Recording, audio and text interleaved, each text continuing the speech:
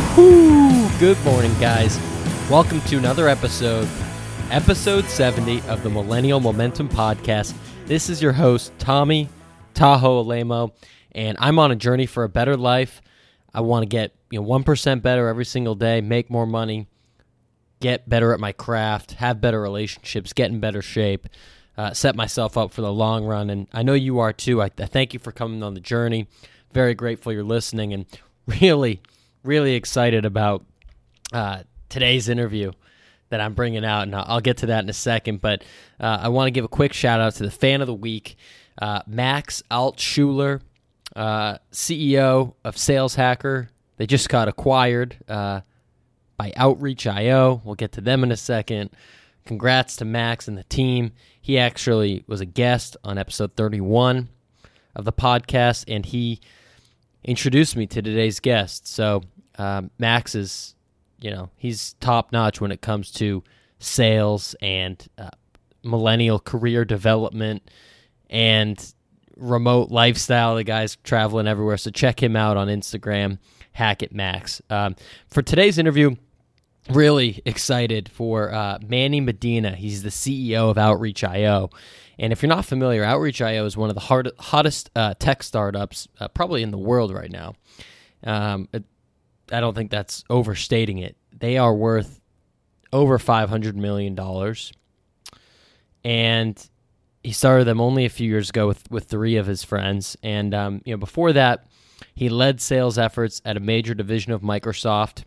Before that, he was the number 4 employee at AWS, the cloud platform from Amazon. He also has an MBA from Harvard Business School. He has a master's in computer science from the University of Pennsylvania. He is a genius, and I just love talking to Manny. I mean, he has so many really great things that he does, from whether it's running the company, right? In the morning, he fist bumps every single employee. They have a few hundred. He literally goes around, fist bumps every single one in the morning. He doesn't have an office. He doesn't even have a desk. He just has this old banker's chair from the 50s that he brings around to different places and sits in different spots throughout the office, depending on what team needs help.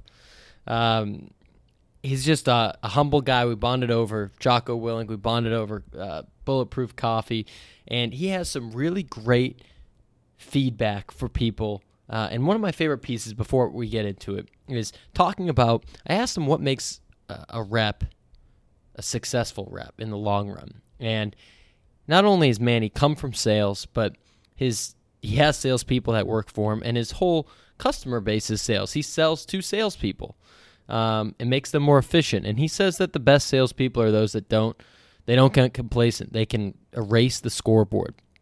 Whatever you did last month, last quarter, last year, good or bad, you erase it and you move forward. And as someone that has hit quarters and someone that has missed quarters, it is difficult either way to erase the scoreboard and stay hungry and stay focused. And that's very challenging. And the people that I see are the best salespeople do follow that. And I think that was just great advice that he gave. A lot more jam-packed in this interview. Without further ado, my conversation with Mr. Manny Medina. Enjoy. All right, Manny Medina, good morning, man. Welcome to the show. Thank you. Happy to be here. Yeah, excited to do this. So before we get into all the topics, I have to clear the air on two things that I think are true about you, and I know are true about me. And I want to see if this is right. So from my research. So first is that you wake up at 4:45 every day, in part due to Jocko Willink. And the second is that you make a killer bulletproof coffee. Both things are true. Awesome, man. Yeah, I got my bulletproof right in front of me, so I'm ready to go. So do I. That's funny. Unreal. What's the recipe? You say you make a great one. Like, do you put something in there that's like out of the ordinary? I like to put a little bit of collagen. Okay. In the morning. That makes it a little bit more. That makes it a little thicker, and it also helps recover your body. So I wake up early so I can work out. It helps sort of recover your muscles and sort of make your joints feel a little bit better. Awesome. So when I feel a little wild, I put a little bit of cocoa powder in it. It tastes like a mocha. So only when you're feeling crazy. only when I'm feeling crazy. Cool, man. Well, I appreciate you coming on, and I want to get into. There's so many things that I want to talk about. I crowdsourced a lot of questions from the audience too, so I'm excited for that. But before we get into outreach and what you're doing now, you have a really interesting background, and you had a ton of experience before launching your company. So I'm curious are there any lessons that you learned early on in your career that you think have significantly helped you today?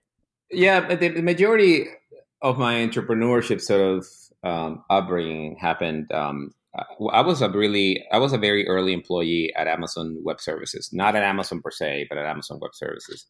Um, I was about employee number 4 or 5 or so in that group. Wow. And this is in 2003. So I was just coming out of grad school. I got hired at Amazon.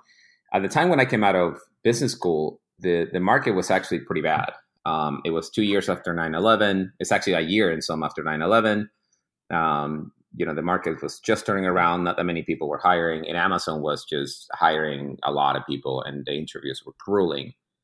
And making it through was sort of like a badge of honor. So I came out and I took a job with a group that was relatively small. And at that point, it was transitioning under a guy who now everybody knows, Andy Jassy. So what I learned there is sort of what, I don't know if you heard Jeff Bezos say this, but you have to be strategically patient and tactically impatient. What that means is that once you know where you're going, there will be many routes to get there. There will be many setbacks. There will be delays and there will be other things, but you just have to stay the course. Amazon Web Services as a cloud infrastructure was early to the market by 10 years. And it wasn't until year 10 when it sort of like had that pop.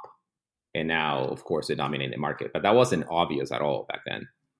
So having that faith in something that you believe in, so having that certainty that something is going to happen, and just to stay with it for as long as it takes until it makes it happen, that's one of my very early lessons that I learned there that sort of allowed me to stay the course and continue executing here at Outreach.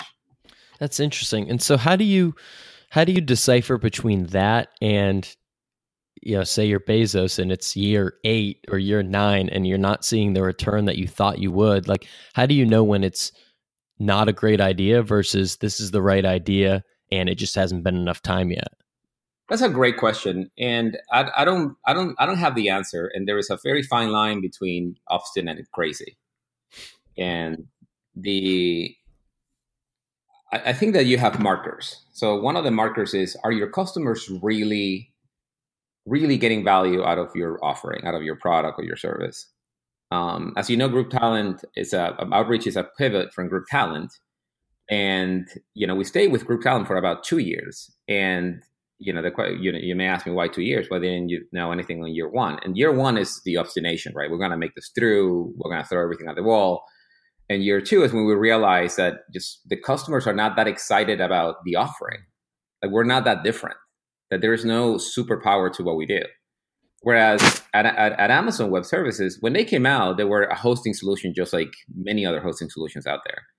But as they started providing additional services that were sort of different than just a straight up hosting, when they started offering storage and S3 and search and a unified checkout pipeline, so you can do all these things on your own website and sort of hold your infrastructure somewhere else, things are starting to look a little different. And Amazon Web Services has started becoming something else. And you can just see the growth. And the interesting thing was that the growth was all organic. Like, Amazon didn't do marketing for a very long time. And all you saw was people just signing up, using it, paying by the drink, and just continue to grow in that fashion. And that's sort of when the customer really is getting value out of the product and keeps coming back and keeps upgrading, especially in a situation in which you can let go at any point in time. When that person comes back every month and continues to pay you, you are into something special. And that's when you know that you have to just stay the course and keep doubling down. Actually, one of the biggest mistakes I see startups do is sort of quit a little bit too early, or like burn too hot because they raised a lot of money. You know what I mean? Sometimes you are in that sort of, crossing the chasm period in which you just have to invest a little slowly, you know what I mean? Get the product right, but stay the course. And as long as you do that, you'll ride it out. If we take it back to the early days of you're at Microsoft. You left to start Group Talent.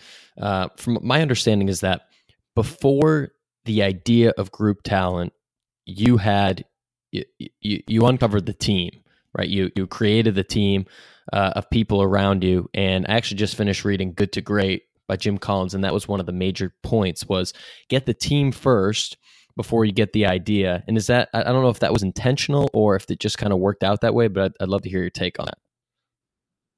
So that is a really excellent point. So I started with before Group Talent.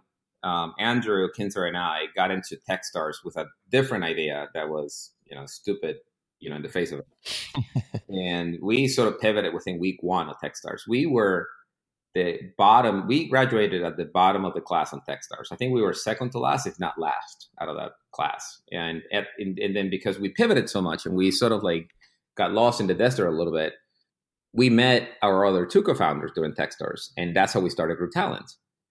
And Group Talent tried to be a marketplace for talent, and specifically developers. And we tried to sort of get the marketplace dynamics going over the span of 2 years. And you could never get out of the sort of becoming an agency.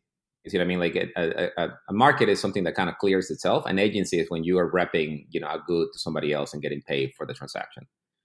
So we could never get out of the agency world. And eventually we decided, we were kind of like living hand to mouth. We are, paying our bills as we're making money. We're kind of breaking even. And we had a bad December. I remember this clearly. We had a bad December and we're like, everybody's tired. Nobody's excited about, going another go at this.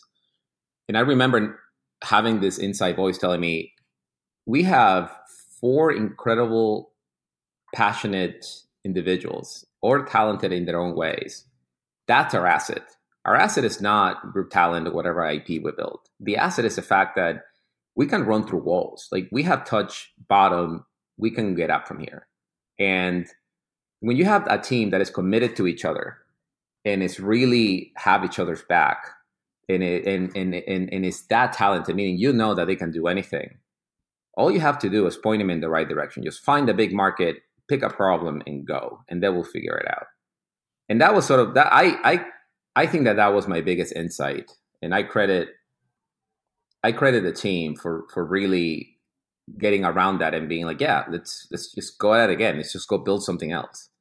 And what we realized is that we're a product team. So as a product team or an engineering team, if you just give us a big market, we'll build a solution. That was sort of like the 0 point insight. Now, the second insight was also that we built this internal tool that was getting us, 40 to 60% reply rates on cold emails. And that was the second piece of insight. But the first insight was really team. And when we realized that as a team we're invincible, then nothing can stop you. Yeah, I love that. And the way that Group Talent turned into outreach was kind of circumstantial, and there's no money in the bank, and you see that people are more interested in the way that you're like booking meetings and you're telling them about that solution, and it kind of spurred the company that way. But was there ever a point where the money's low in the bank and you haven't really gotten a ton of proof of concept out of outreach yet, where you thought, hey, like this is just really hard. Like maybe I want to go back to Microsoft or another big company where it's a safer play and there's more stability. Like did that cross your mind or your team's mind? Was that a conversation at all? It really didn't. So there was a couple of times that there was this one particular time where it got really dicey, so we zero in on the idea of outreach, and outreach was both a workflow and an automation tool. And we zero in on the automation piece, and we figure that we can make this work. So we managed to raise 2 months of cash. So about 4 months of cash, actually. And then we go out and we build it.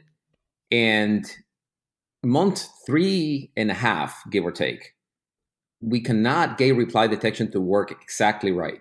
Like it was missing some emails, and customers were getting frustrated because they thought that things were automated and they weren't. And we are realizing that, reply detection had a lot to do with encoding, and you have to do other tricks. And Gordon comes to me and he's like, guys, I looked at this thing and we have to build everything from scratch and I need 2 months. Mind you, we had a month of cash in the bank and no customers. And I was selling a deck because the product was kind of rickety and barely up and running. So even at that point, at the lowest point in which, like, guys, we've been at this for 2.5 years, we're almost out of cash. What are we going to do? Even at that point, I was like, I can raise on this. We're so close to the solution, and I was so excited about the potential, and our customers were so excited about the potential that I'm like, I can raise angels. And the thing about San Francisco is that the thing about raising from angels is that it creates a bit of a network effect, that you find an angel that is well connected, and that person sort of sends one well-written email to their network, and all of a sudden you got $500,000 in the bank. You see what I mean? So I know it sounds hard and it sounds like a lot of hustle, but if you play your cards right with, between AngelList and LinkedIn and your own connections, you can raise a small angel round pretty quickly if you find, the right people. And that's what I did. I went, I met a ton of people in San Francisco. And San Francisco is kind of hot to be an investor in a small company and nobody knows about. You know what I mean? It's kind of like the thing that you talk about it at the bar. And it was, I felt very confident that I could get over this hump, and I was very certain that once we get the tech to work, everything else it will be easier. And then from there, I mean, now you guys have hit a great growth trajectory. At the latest I've seen is a $500 million valuation, but I could be wrong on that. So I'm curious, what's the goal with outreach? So another Bezos' quote is that you can always rely on the divine discontent of your customer. And in the moment that you give him something amazing, something that makes their life really, really better, that will last a few months before that is tried and normal, and they want more. Mm-hmm. So as we continue to make companies more efficient in generating revenue, and as we continue to sort of get reps to be more efficient in what they do, and as we continue to make that customer buying experience better every day, it's sort of a never-ending job if you think about it. Because the customer journey, so for us, our true north is revenue efficiency. Well, I should have started with that. So what we solve as a company is we make our customers more revenue efficient. And that means an SDR being more efficient in reaching out and connecting with a prospect in a way that educates the prospect. That means an AE being better at closing the deal, meaning anticipating conversations, getting better at discovery, getting better at the closing, and then moving down to a customer success manager and making him better at communication, or her better at communicating with her customers and expanding, successing, cross-selling, or upgrading or renewing. So that entire customer journey for us is really our playground. And we will continue to make companies more revenue efficiency as long as there is opportunity to do so.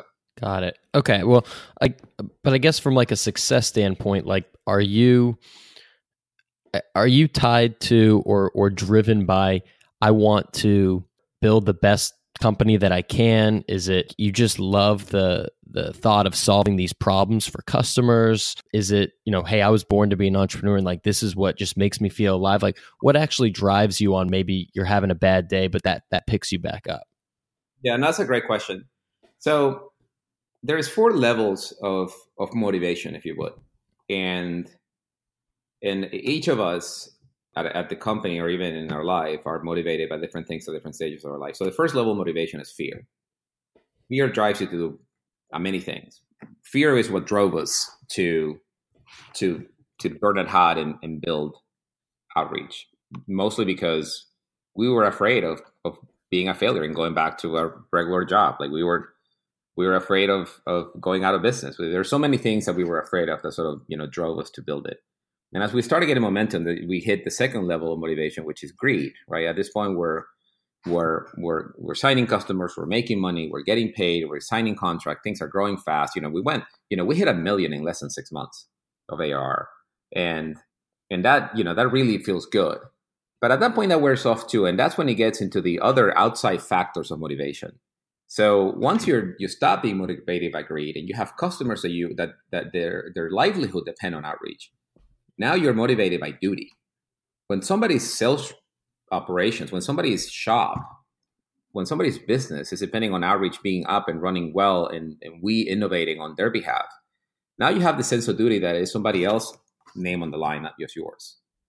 And that duty eventually evolves into love, and that's sort of like the goal for all of us, is that to make sure that we are operating at a point of like, we love what we do because we love our customers, we love seeing them succeed, we love our coworkers, we love seeing them succeed. So for me, the motivation is extrinsic, meaning it comes from the outside and from seeing people succeed, and that's kind of like a drug if you think about it.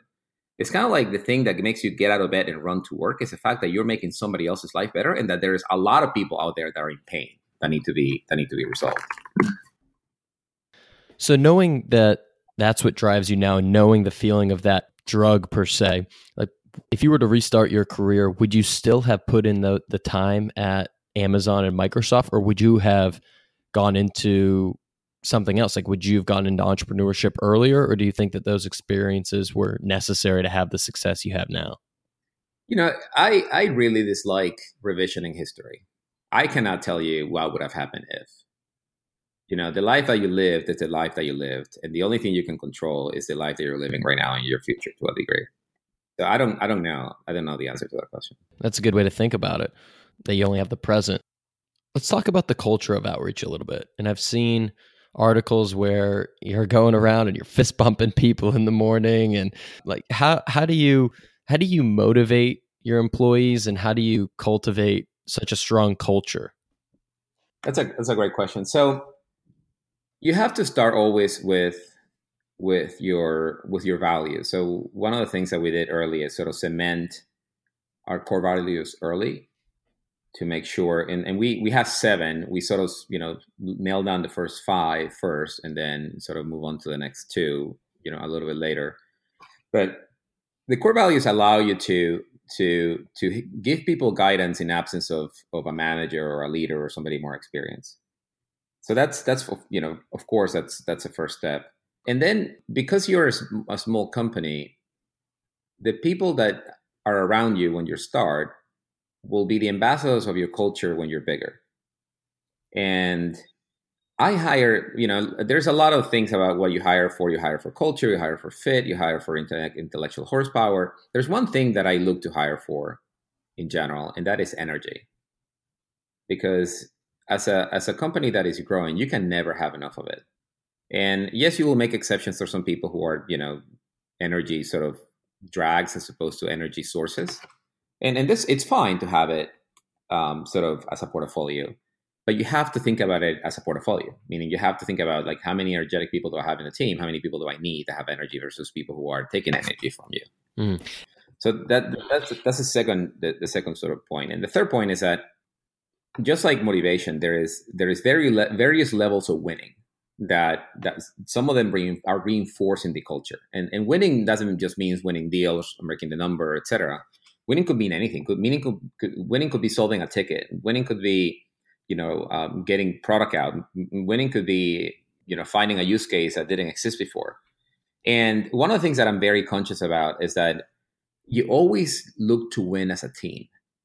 So when you win as an individual, your winning is sort of ephemeral, right? You go home, you win, you feel good, but at that point, it's not going to be sustained. But when you win as a team, your winning is way more sustained. Because it becomes lore, it becomes a story that people tell to other people, and sort of like the word expands. And when you get used to winning as a team, then it evolves to winning as a company, and then the company itself sort of celebrates and pulls itself from from its own bootstraps. So the secret in my mind is to cultivate this thinking of you're always winning as a team, and the individual contributed to something, but the team is the one that is always winning. And when the company and the team are winning, then your culture is very, very self-sustaining. How do you encourage that team aspect, especially with, I could see in certain divisions that's more natural to happen versus, say, a sales team where, I'm a rep, I care about my number, I want to hit my quote, I want to get my commission, and getting people to think as a team in that aspect, and I'm sure other teams too, is probably pretty difficult. So it is, but there is always a way to do it. And I, that is a never sort of ending task as a leader, is how do you cultivate that winning as a team mentality? And you're going to have to create sometimes what seems to be arbitrary challenges that are challenges nonetheless. Like I used to, I don't do it as often, but I used to sit down fairly frequently with my support team, and I will take a ticket along with them, and I will solve that ticket. And what that showed me is that every ticket that you solve for a customer, be that a question or be that a bug or be that some kind of like process problem that they have, it's a one battle in its own way, and that it was won by the entire team. And those are the ones you celebrate, and that's in support, mind you, which is, you wouldn't think of it as a winning team kind of mentality, but it is. The same thing with success, a customer renewal or a customer, the moment. One of the things that we do that is fairly different is that we measure our success by active users. So we count on a weekly basis, or even on a daily basis, how many people are deriving value from the platform by taking manual activities in the platform. And everybody has, to a degree, is connected to that number. So every time the number goes up or down, or every time we push the number in a particular direction, every team has a reason to celebrate because they were contributing to that. So a way for you to cascade that into every team is sort of what really allows you to then drive, that team mentality within the company. Interesting. And do you highlight that in like, I don't know, a weekly meeting or email, or, hey guys, the active users, doubled from 6 months ago, or what, anything like that? You highlight that in every conversation, in every meeting, and everything you do. Like it has to run through your veins. At Amazon, I don't know that this has been written about, but before they started Amazon Web Services, one of the people knew, like across the company, people knew the contribution margin of every product line at all times, because that allows you to make investments in both technology and marketing to figure out, how do I drive more traffic or more users to this particular, is part of the store.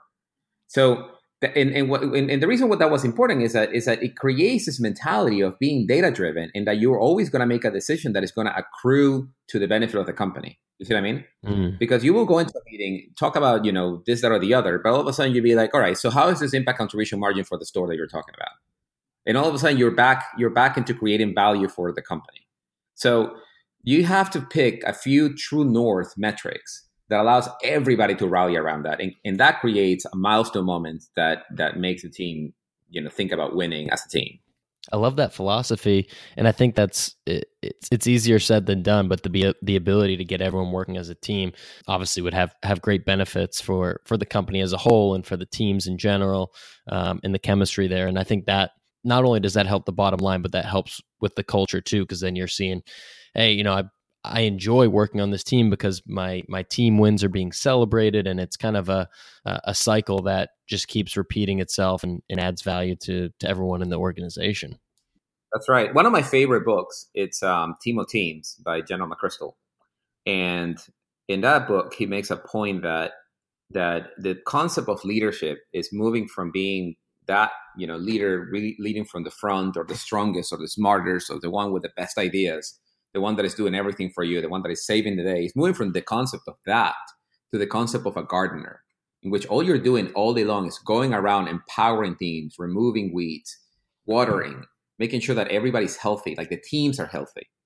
So removing rots, that's the kind of mentality you have to think about in this new environment, in which you need teams to run independently, companies to be agile, performance to continuously go up. And that's a huge piece of just removing the ego, right? It's not about, even though you're the CEO, it's not about you. It's about the teams and making them feel special and making them feel like, they're providing the value that they are. That's exactly right. And that is the one thing that you do need to lead from the front, is that you remove your own ego in front of everybody. So for instance, one of the things that I do is that I don't have a desk. Like, I don't have an office. I don't even have a desk. I have my desk is whatever I happen to be sitting that week or that month, because it's an area that I need to focus on. And the moment that problem is solved, I move somewhere else. So what I have is a chair. I have this old wooden beat up chair, banker chair from the Depression era, like the 1930s or 1950s. I forget exactly what area, but it's old, and it's sort of like iconic, right? Because everybody knows where I'm sitting by finding that chair. You find that chair, you find me, because that's where I'm sitting that particular week or that particular day. That's unreal. Where'd you get the chair? I bought it off Craigslist a long time ago, somewhere down in the peninsula, and then just stuck with me that I really like that chair. And as people made fun of the chair, I like, I'm pretty stubborn. So I'm like, the more people make fun of the chair, the more I like embrace the chair. You know what I mean?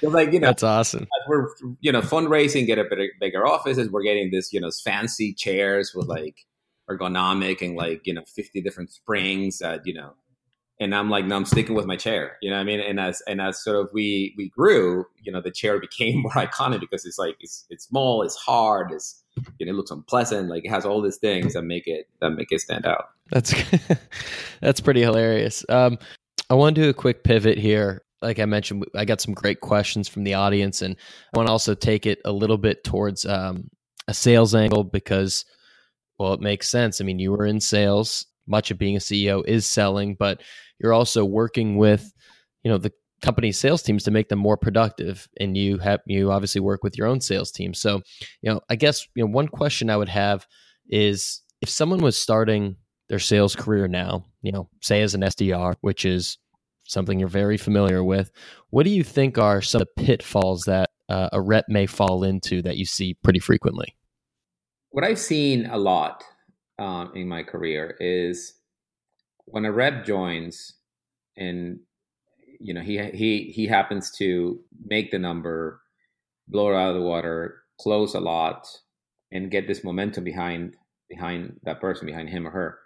They sort of the winning makes you sloppy, and I see many reps sort of start strong and sort of fall out of grace the moment that they take a couple of bad calls, deals that were committed did not close, the quarter didn't come in the way they expected, things that sort of could be within or outside of their power sort of change. And the difference in what a rep does day in and day out and what a developer or a customer service person does day in and day out is that your score clears either at the end of the month or at the end of the quarter, depending on the company you are. And you have to have this mindset in which you have to clear the score. Like it's very hard for you to forget your wins or forget your losses, but you have to. And that is the number one attribute that sort of that in my mind sort of could make you or break you as a rep, and that you take the learnings. You're as a student of the game, you take the learnings. What do you learn here, and then you apply it to your next deal in such a way that you're constantly evolving. But don't rest on your laurels ever. And unfortunately, success is not very a good teacher.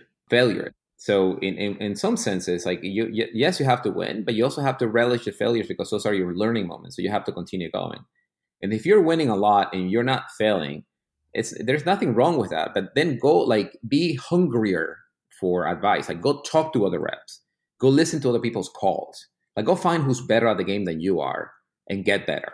You see what I mean? And that is really hard, especially when you're on top.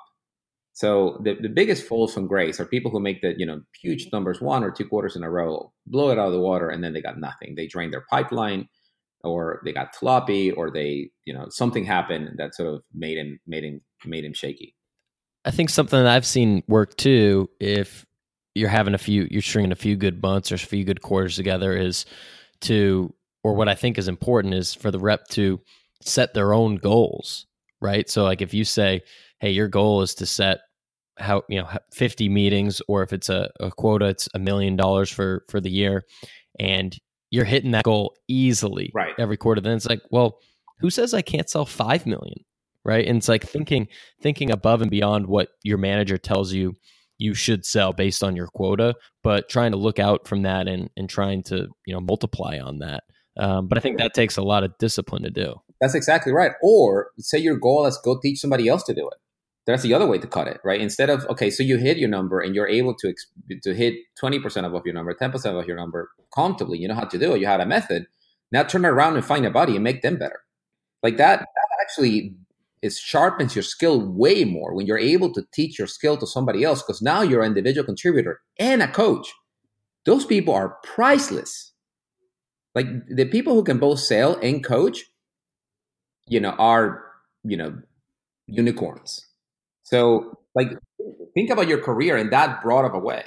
I think that goes back to the thought of the team as well, right? Like if you only cared about your own contributions, you wouldn't care what the rep next to you did. But if you're actually on that same value path of we're all working towards the goal of driving the revenue, fixing customers' problems, we want the highest active users. Like I want to help my teammate get there too, and I think that at least from what I've heard and what I've seen early in my career, is that being a good salesperson does not replicate to being a good leader in the slightest. It's two totally different skill sets.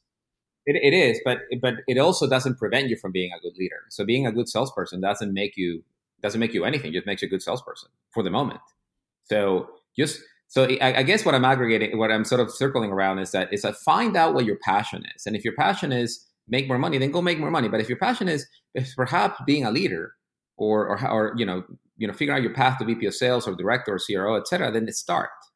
And the easiest way to start is coach somebody else, turn somebody else into a great rep. Then turn your team into a great performing team, and then help your enablement team figure out how to get their job better. So start working your career earlier than you would think. Like start helping other people out, and that is a definition of leadership. Maybe on the same path here, but I saw an article you wrote a while ago about some of the SDR bashing that happens on LinkedIn, and it's something that has just really increasingly happens where a rep will send just really not a good email, and the person will highlight it. And if they're nice, they'll blank out the person's name. But sometimes I've seen their names in there, and they're just ranting about how bad of an email it is or how bad of a call it is. So let's say I'm a rep and someone just puts me on blast on LinkedIn, and you're my manager, you're the CEO. Like, what would you tell me, or what's your reaction to that? So the first thing, if you're a rep and you got blasted on LinkedIn and I'm your manager, the first thing I need to go is make sure that you are okay, that your mindset is in the right spot. Because as a troop leader, or as a sort of the leader of that team, when you have the first and last thing a rep has is his mindset or her mindset. If you're not in the right mindset, if you're not feeling that you're ready to help somebody, that you're ready to educate somebody, that you're ready to go and win, you're not going to be productive. Not only you're not going to be productive, you're liable to bring everybody else down. So my number one job is to make sure that your mind is okay, that you understand that this is a mistake, and that person that blasted you is just not right. So it's okay to make mistakes. You will make many mistakes. You will make mistakes on an email, on a phone call, on a LinkedIn note. Like there's 50,000 ways of making mistakes, and you just happen to trip on one. No big deal. Like you have to get their mindset right. So once you salvage the rep and you get into to sort of get over this hump, then the question is, what do you do with this sort of blaster, right? Like, how do you address it? And given that it happened to me, my first thing was to reach out to that person and sort of ask them if they will give my rep feedback instead of blasting it on LinkedIn. What would you do differently? How would you like to be approached? How will you what was wrong on the email? Would you like to get a call? Would you like a social touch first? Like, how would you like to be approached, and how can my rep learn from that experience? What I notice is that most people who are, blindly blasting you on LinkedIn, they do it because they're dehumanizing the rep. And when you bring the humanity back to the rep and you realize this is a young kid trying to learn the ways of how to sell better, and selling in my mind is educating, right? Selling is empathizing and adding value. So you apologize for not adding value. So I'm sorry I didn't add value. I took time of your day, cleared it, clutter your inbox. How do I add value? Like, this is what we do. We think you need what we do. Could you explain to me, how could I explain that better? And get the entire conversation into a different groove. And then sort of, unfortunately, LinkedIn is a record, so people stay out there and everybody will see it. But at least you get the rep and the person in a better spot when we're, back into collaborating, back into moving things forward.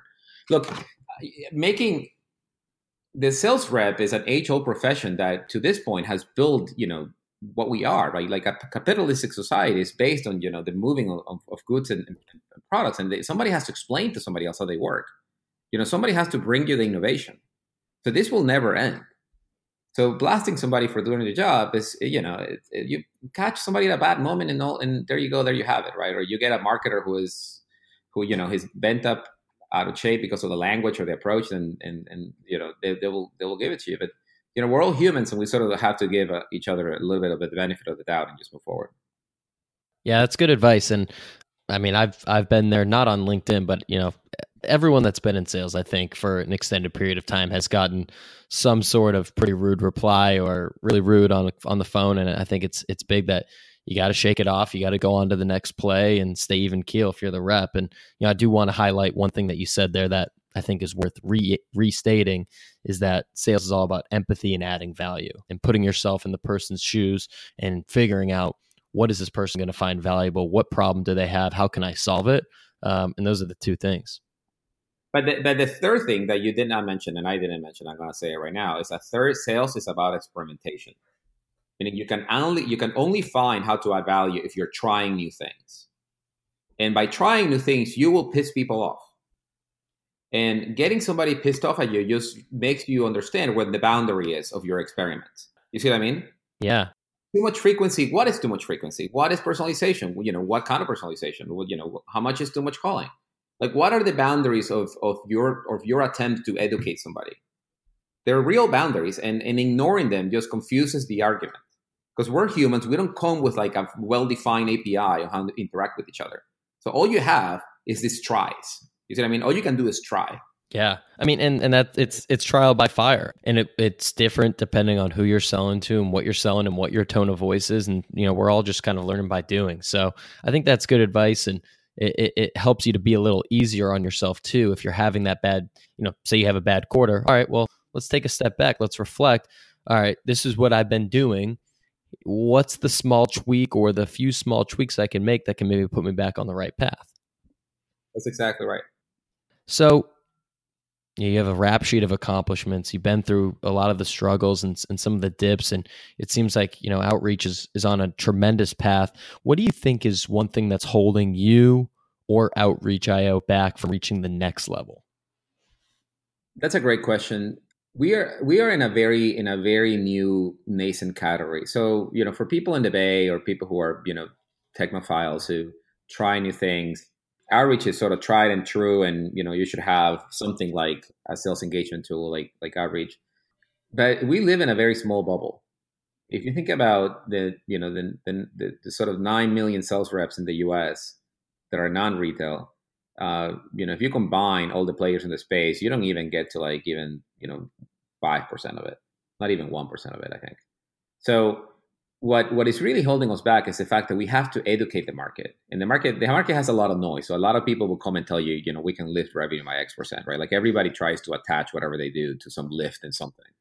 So that will create a lot of noise in the market. But in reality, the market is very nascent and we're just getting started here. So what's holding us back is really, how do we educate more people more broadly faster? And that's really the limiting factor. The second limiting factor, believe it or not, is cloud adoption. So, as much as you think Salesforce is ubiquitous, Salesforce is just blazing sort of the path of people moving to the cloud, and not everybody's quite there yet.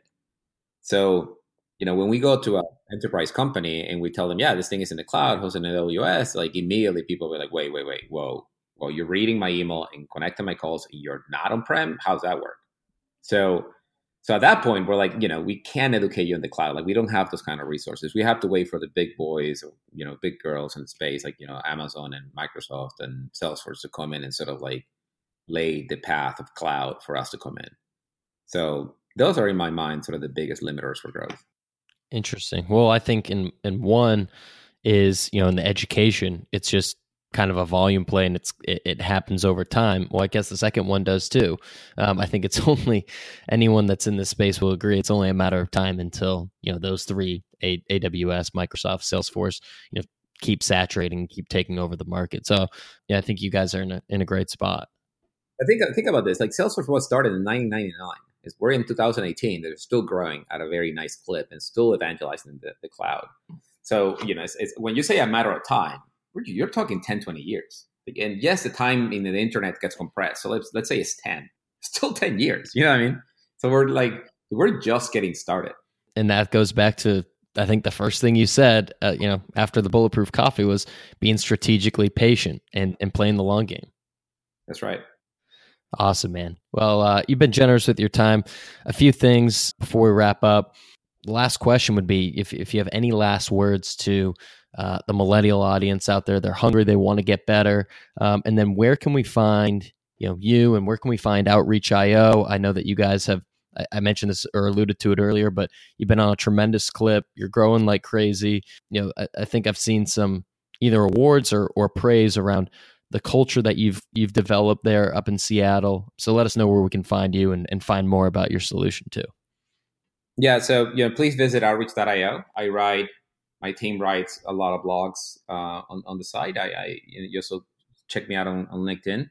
I tend to write my thoughts there. I have an email that I write to my company almost every weekend where we sort of talk about the things that are going on, and I'm going to start putting those on LinkedIn as well because I think that a lot of people could benefit from it. In terms of advice, again, I go back to the sort of the four stages of motivation, and make sure that when you're doing work, when you're calling somebody, when you're cold calling, put yourself in their shoes and think yourself as a doctor. That's the thing. That's the best advice I got, in my sales career is think yourself as a doctor. You're trying to help a patient. Sometimes the patient doesn't want to be helped, but you have to educate him. And if you don't, it's your moral duty to get him the medicine. So do it for duty, do it for love. Don't do it for the money. Love it, man. That's awesome. Well, Manny, I appreciate you dropping this knowledge. I wish you the best of luck. And for everyone listening out there, we'll be back next week with another episode. Thank you. I told you that was going to be a good one. I hope you liked it. I've been re-listening to it and just love it. So thank you to Manny for coming on. Thanks again to Max for the intro there. Top 3 takeaways. You know the drill. Number 1, strategically patient, tactically impatient. Very similar to Gary V's micro patience or micro speed, macro patience. So love that. Love the thought of the 4 levels of motivation and trying to get to duty and love, or love's really the goal, but fighting through fear and greed and duty to get to love, I think I've just never heard that before, so I thought that was really interesting.